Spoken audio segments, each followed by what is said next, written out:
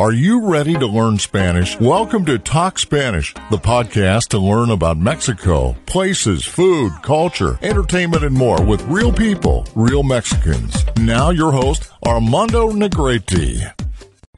Hey, hola damas y caballeros, gracias por escuchar Hablemos Español.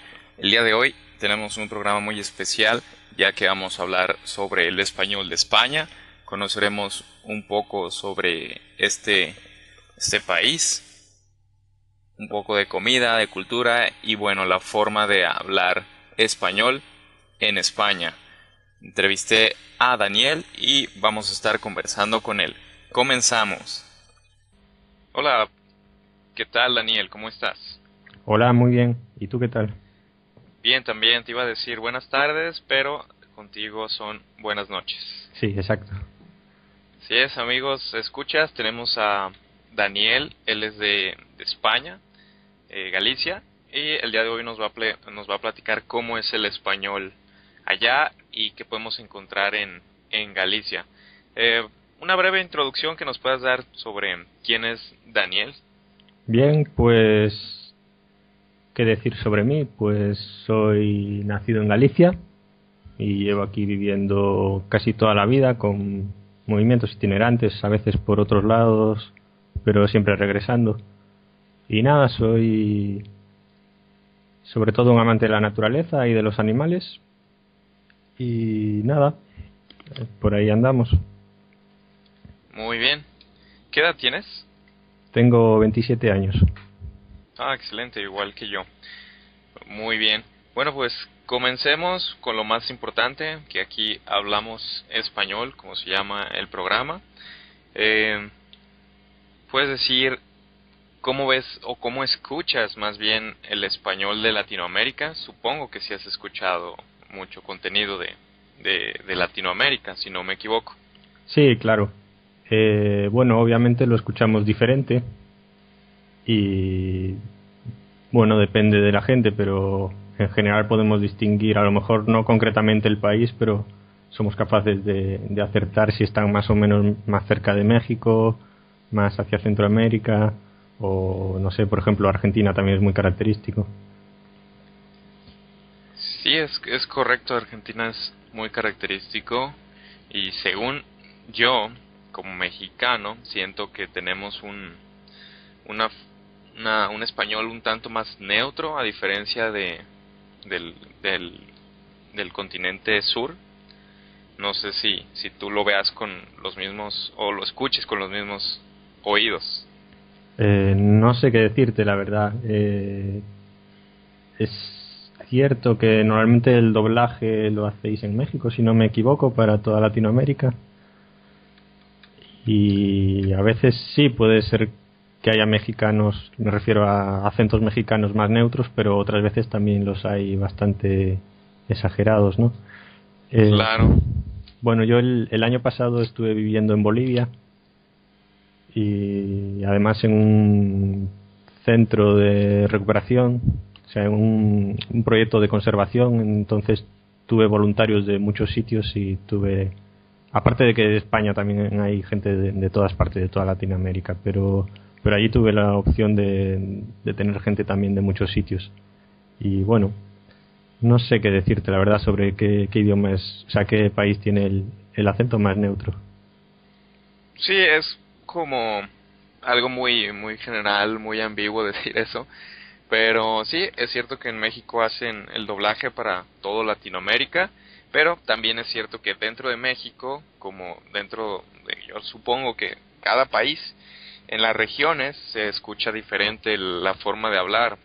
Aquí en México, pues territorialmente es muy grande, entonces en el norte, en el centro y en el sur hablan con diferencias, inclusive diferencias de palabras, cuando un mismo mexicano puede decir ¿qué quiso decir con este término, con esta palabra?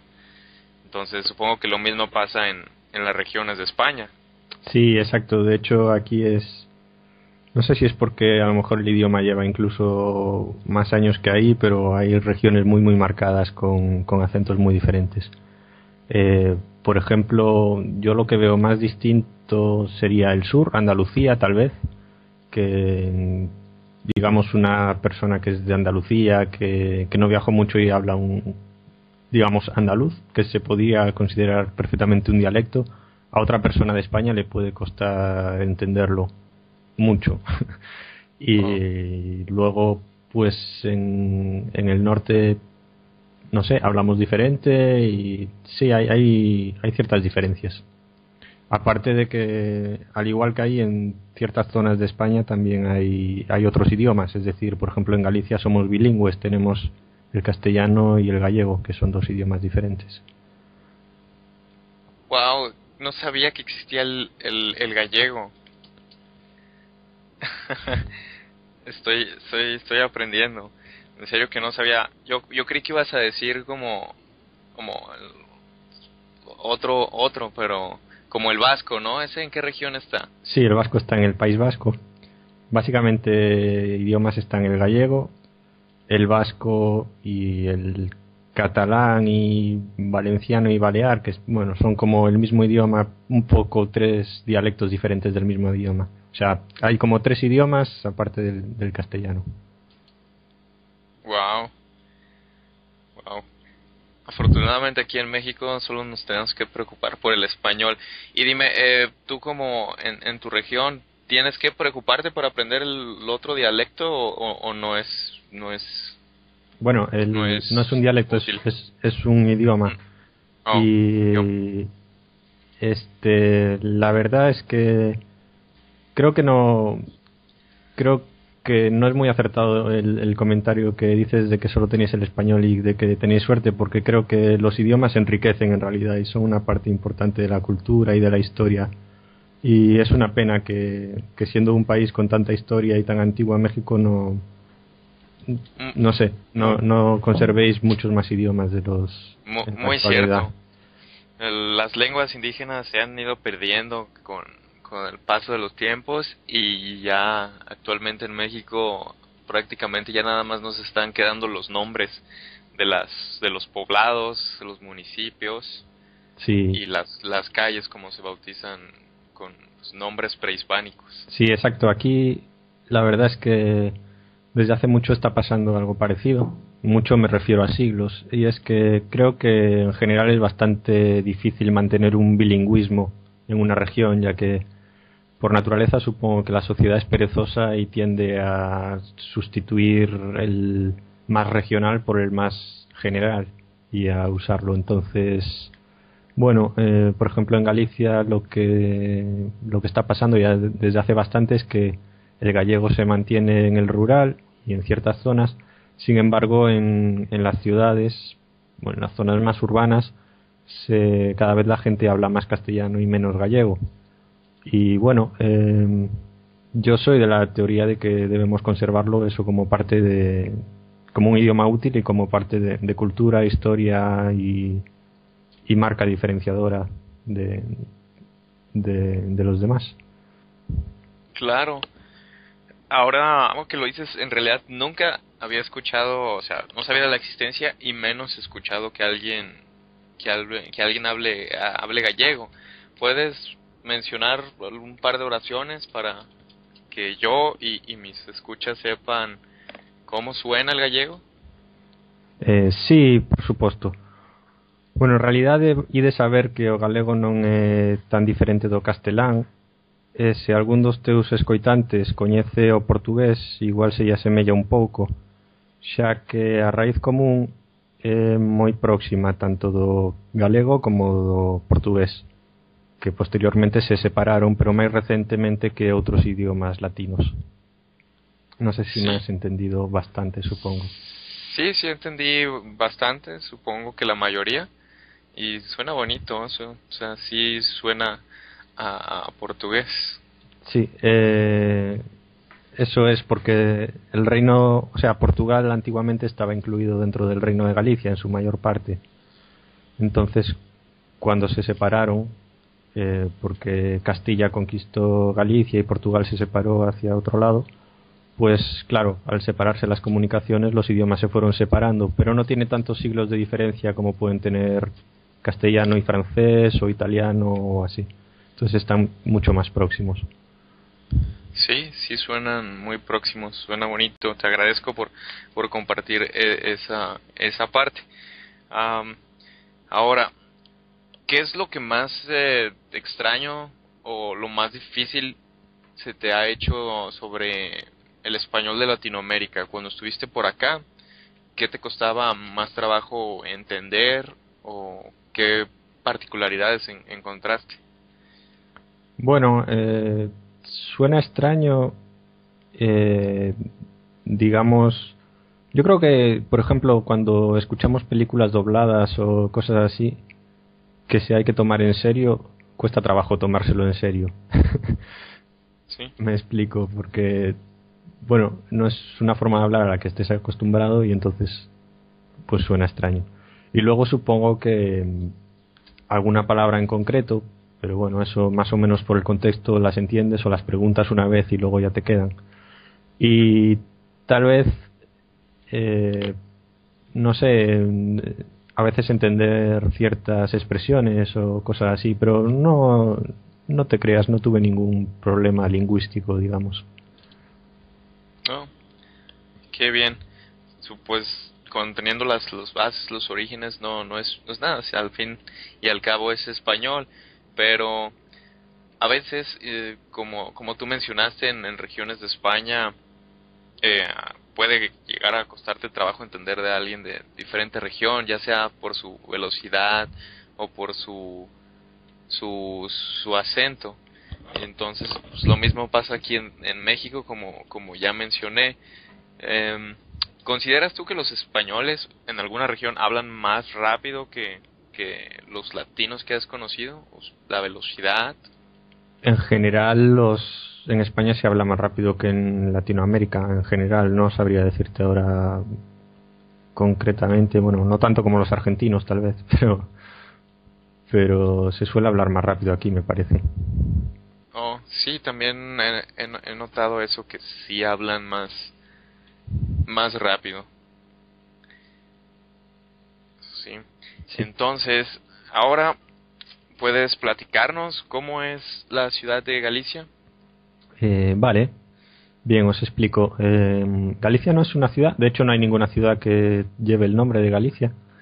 Oh, Galicia es una región, bueno, actualmente por los planes actuales políticos y eso es una comunidad autónoma, pero bueno, básicamente es una región que, como te conté antes, de hecho, pues fue reino sí. y bueno, al final la mayor parte de la península ibérica se fue siendo conquistada por Castilla y a lo mejor os suena Reino de Castilla y León por un lado y esas cosas, y bueno, al final fue englobado dentro del concepto de España.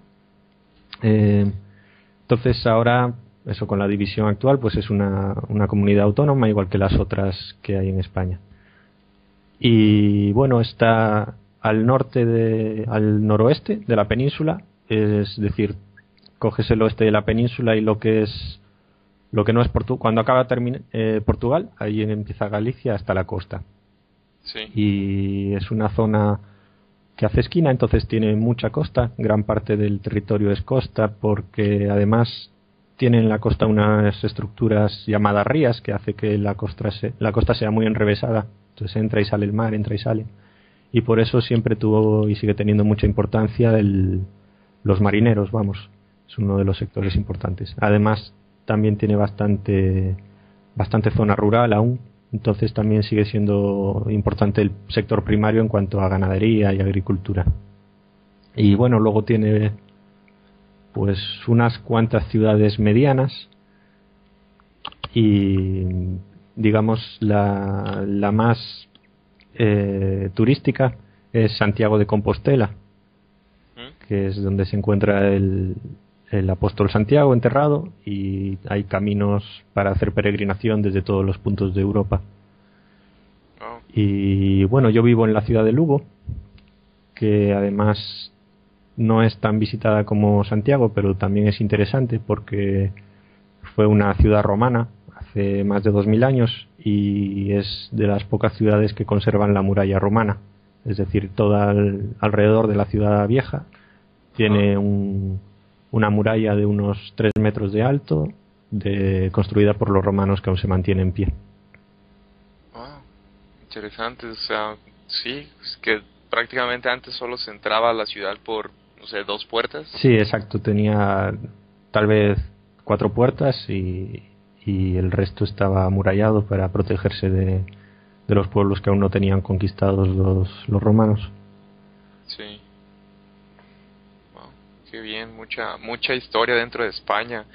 Pudiéramos platicar bastante sobre la historia de España, cómo ha evolucionado en regiones hasta ser el país y la comunidad o región que me estás diciendo ahorita. Yo soy un tanto ignorante sobre el tema político geográfico de España, pero muchas gracias por compartir sobre una forma general cómo es España. Entonces, sí, yo he escuchado también cómo el turismo sobre la ruta que mencionas del apóstol Santiago, ¿dijiste? Sí, exacto. Sí, me he escuchado, sí es famoso ese destino con esas rutas de peregrinación. Sí, tal vez en la Edad Media fueron una de las rutas que llevaron la cultura, ya que eran caminos que cruzaban toda Europa y podías venir desde Alemania caminando por una ruta prefijada, y entonces, claro, en estos sitios donde se junta gente de todos lados son donde bulle la cultura y donde se transmite de unos sitios a otros. Sí. En tu región, ¿qué religión predomina así en porcentaje, la mayoritaria? Pues tradicionalmente siempre fue católica España. Uh-huh.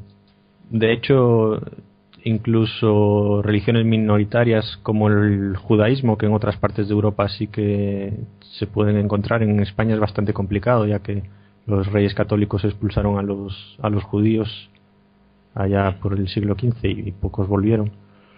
Y entonces, pues prácticamente venimos de una cultura cristiana casi al 100%, ¿no? Sin embargo, yo creo que actualmente, aunque somos descendientes de una cultura cristiana, la juventud muy poca es creyente, la mayoría es atea o agnóstica, y desde luego no se ven no sé cómo decirlo, esa vinculación tan grande con la religión como se puede ver por Latinoamérica en general, excepto algunos casos concretos, regiones concretas y cosas así, pero claro, sí he notado un poco, bueno, los españoles conquistaron casi todo Latinoamérica, entonces la religión católica es parte de Latinoamérica, y actualmente sí he notado, ya sea por lecturas, un poco de cultura de España, que sí siento yo que se está desapegando de la religión y sí está siendo un tanto más liberal a diferencia de Latinoamérica. Sí, así es, tal vez. Sin embargo, en los ámbitos de poder aún sigue teniendo mucha influencia la religión. Por ejemplo, el partido mayoritario de derechas pues sigue estando muy influenciado por lo que diga la Iglesia, y sigue habiendo incluso cuestiones concretas en la legislación que les inhibe de ciertos impuestos, o no sé, que tienen ciertas ventajas y cuestiones similares a la Iglesia católica. Bien. ¿Qué partido político predomina en España? Bien, pues básicamente con la cultura neoliberal que vivimos se suelen hacer este tipo de bipartidismos. Entonces hay, simplificándolo, un partido de derechas y otro de izquierdas, y PP y PSOE, pero da igual, son los que van de rojo y los que van de azul. Aunque desde los últimos tiempos, con el tema de la crisis y todo esto, parece que la gente está perdiendo la fe en estos partidos de siempre, y sobre todo hay dos que están empezando a predominar más, que vienen siendo uno también un poquito más de derecha, un poco más centro tal vez, y otro más de izquierdas que el de izquierdas que había. Y bueno, mediáticamente están saliendo mucho en las noticias y esto. En las últimas elecciones incluso consiguieron algunas alcaldías y cosas así, y no sé si se quedará en algo anecdótico o si seguirán ascendiendo. Habrá que ver en las siguientes elecciones. Oh, qué bien. Esperemos que los cambios sean para bien. Uh-huh. Ok. Háblame sobre la comida. Mencionas que la región es pues un tanto rural, entonces supongo que es rico en gastronomía. Pues sí, no podías estar más acertado, la verdad. Bueno, yo particularmente soy vegetariano, entonces tengo mis cosas particulares y mi opinión sobre la cultura, sobre la gastronomía, pero te voy a dar la idea general de la mayoría de la gente, y es que si preguntas en cualquier punto de España, normalmente te dicen que para comer bien que vayas a Galicia. Toda España suele estar muy orgullosa de algunos platos o cosas así, pero en general de Galicia siempre te van a hablar bien. En zonas de costa pues hay muy buen pescado y muy buen marisco, y en zonas de interior pues platos de carne y ganado criado en extensivo, que ya en otros sitios es más complicado de conseguir. Muy bien. ¿Algún plato en especial, nombre? Sí, podemos hablar, por ejemplo, platos típicos de la costa, desde salpicón de marisco, o es muy típico comer pulpo.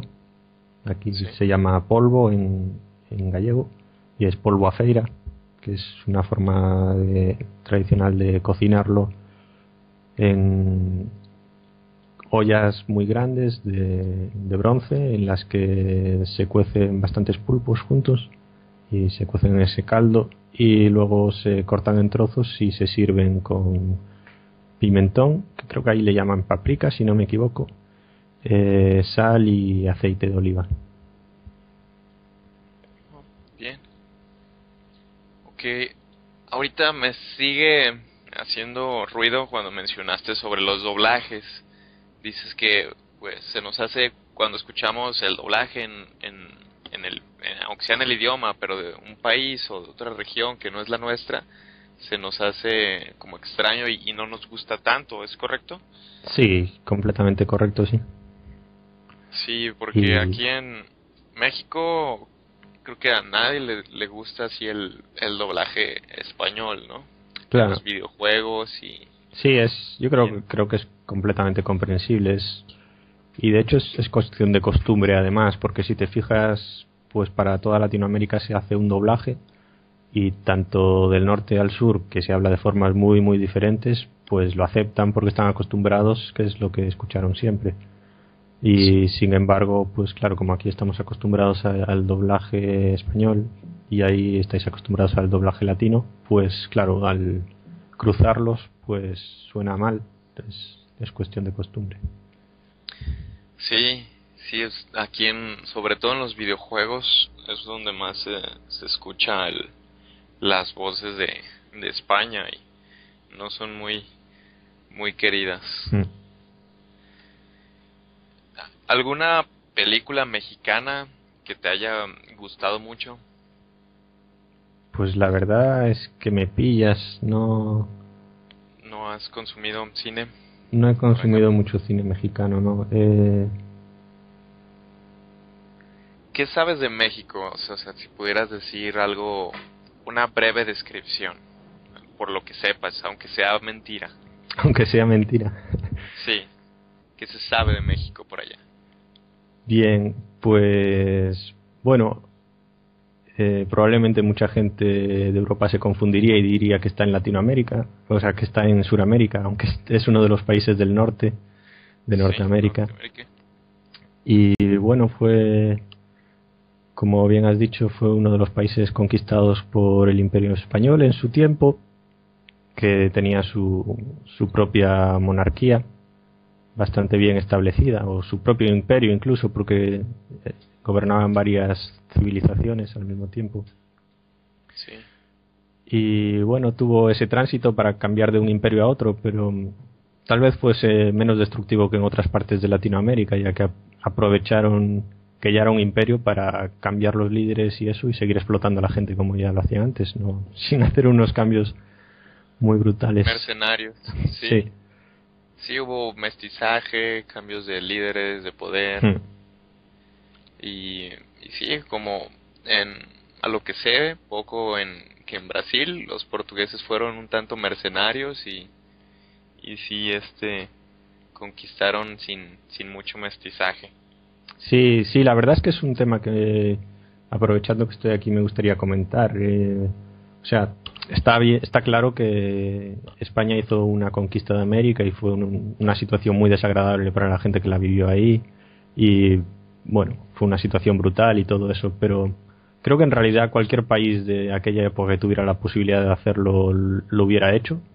Y no sé, a veces se ve pues cierto odio, no llegando a odio, pero hacia los españoles de vinisteis y nos conquistasteis y tal, pero bueno, no sé, no creo que eso, ya te digo, antes había guerras, sí. Llegaron los españoles, se aliaron con pueblos que no estaban gobernando para ayudarles a derrocar a los que había antes, hubo mestizaje. Y por ejemplo, si te fijas en el caso de Brasil o Norteamérica,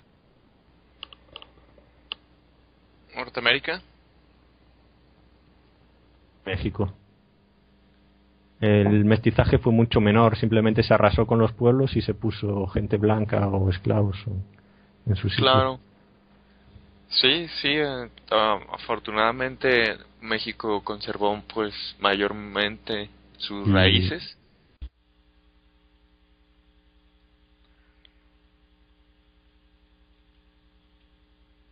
Se perdió conexión, esperemos regrese. Ya estás de nuevo. Ya está. ¿Perdiste mucho? Unos 15 segundos a lo mucho. Vale, entonces no perdimos demasiado, ¿no? Sí, decía, pues, México conservó sus raíces, pueblo prehispánico. Eso, quería comparar simplemente que países conquistados por otros territorios conquistados por otros países en esa época fueron mucho más aniquilados y simplemente se sustituyó los pueblos que había ahí por otros, como el caso de Estados Unidos o Canadá, que erradicaron a los indios y pusieron blancos, o Brasil, donde erradicaron a los indígenas y pusieron esclavos en su mayoría. Por eso hay tantos mulatos y negros en Brasil en estos momentos. Sí, eso es... Qué feo, ¿no? Por ejemplo, yo lo poco que sé de los conquistadores de Estados Unidos, pues venían como en buena onda, somos peregrinos, y pues no, al final empezaron a eliminar nativos. Sí, claro, los ponen así medio de eso, como decís vosotros, buena onda, porque claro, son ellos quienes hacen las películas, entonces siempre tienen que tener alguna excusa para haber matado a los nativos y eso, pero bueno.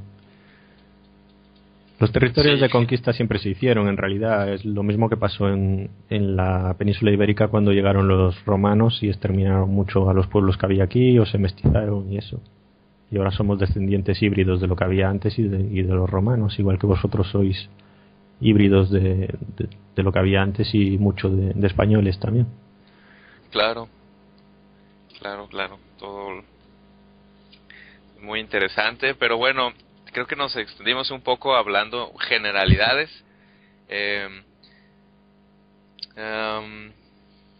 Está muy buena la conversión, pero este podcast no puede durar tanto por cuestiones de hospedaje. Bien. Entonces, creo que nos quedamos con eso. México es un país muy rico porque conservó raíces y bueno, agarró cultura de España. y con las suyas, mestizaje. Entonces México es un país muy rico en cultura. Entonces, pues llegamos a la parte final. Ojalá y en otra ocasión haya más tiempo para abordar otros temas sobre historia y algo más aprendiendo español. Espero que les haya gustado. Entonces, Daniel, tienes todo lo que gustes de tiempo para decir lo que gustes. Es ya tu podcast. Bien. En esta entrevista. Bien, pues me gustaría anunciar entre tus oyentes que soy el director de un podcast que se llama Hablando de Mascotas. Y bueno, si os interesa el mundo animal, tenéis mascotas o cualquier inquietud sobre estos temas, no dudéis os Ya os digo, podéis buscar en iVoox. No sé si tú utilizas iVoox. Lo he explorado. Quiero hospedar ahí otro podcast alternativo que tengo. Y es una muy buena plataforma iVoox.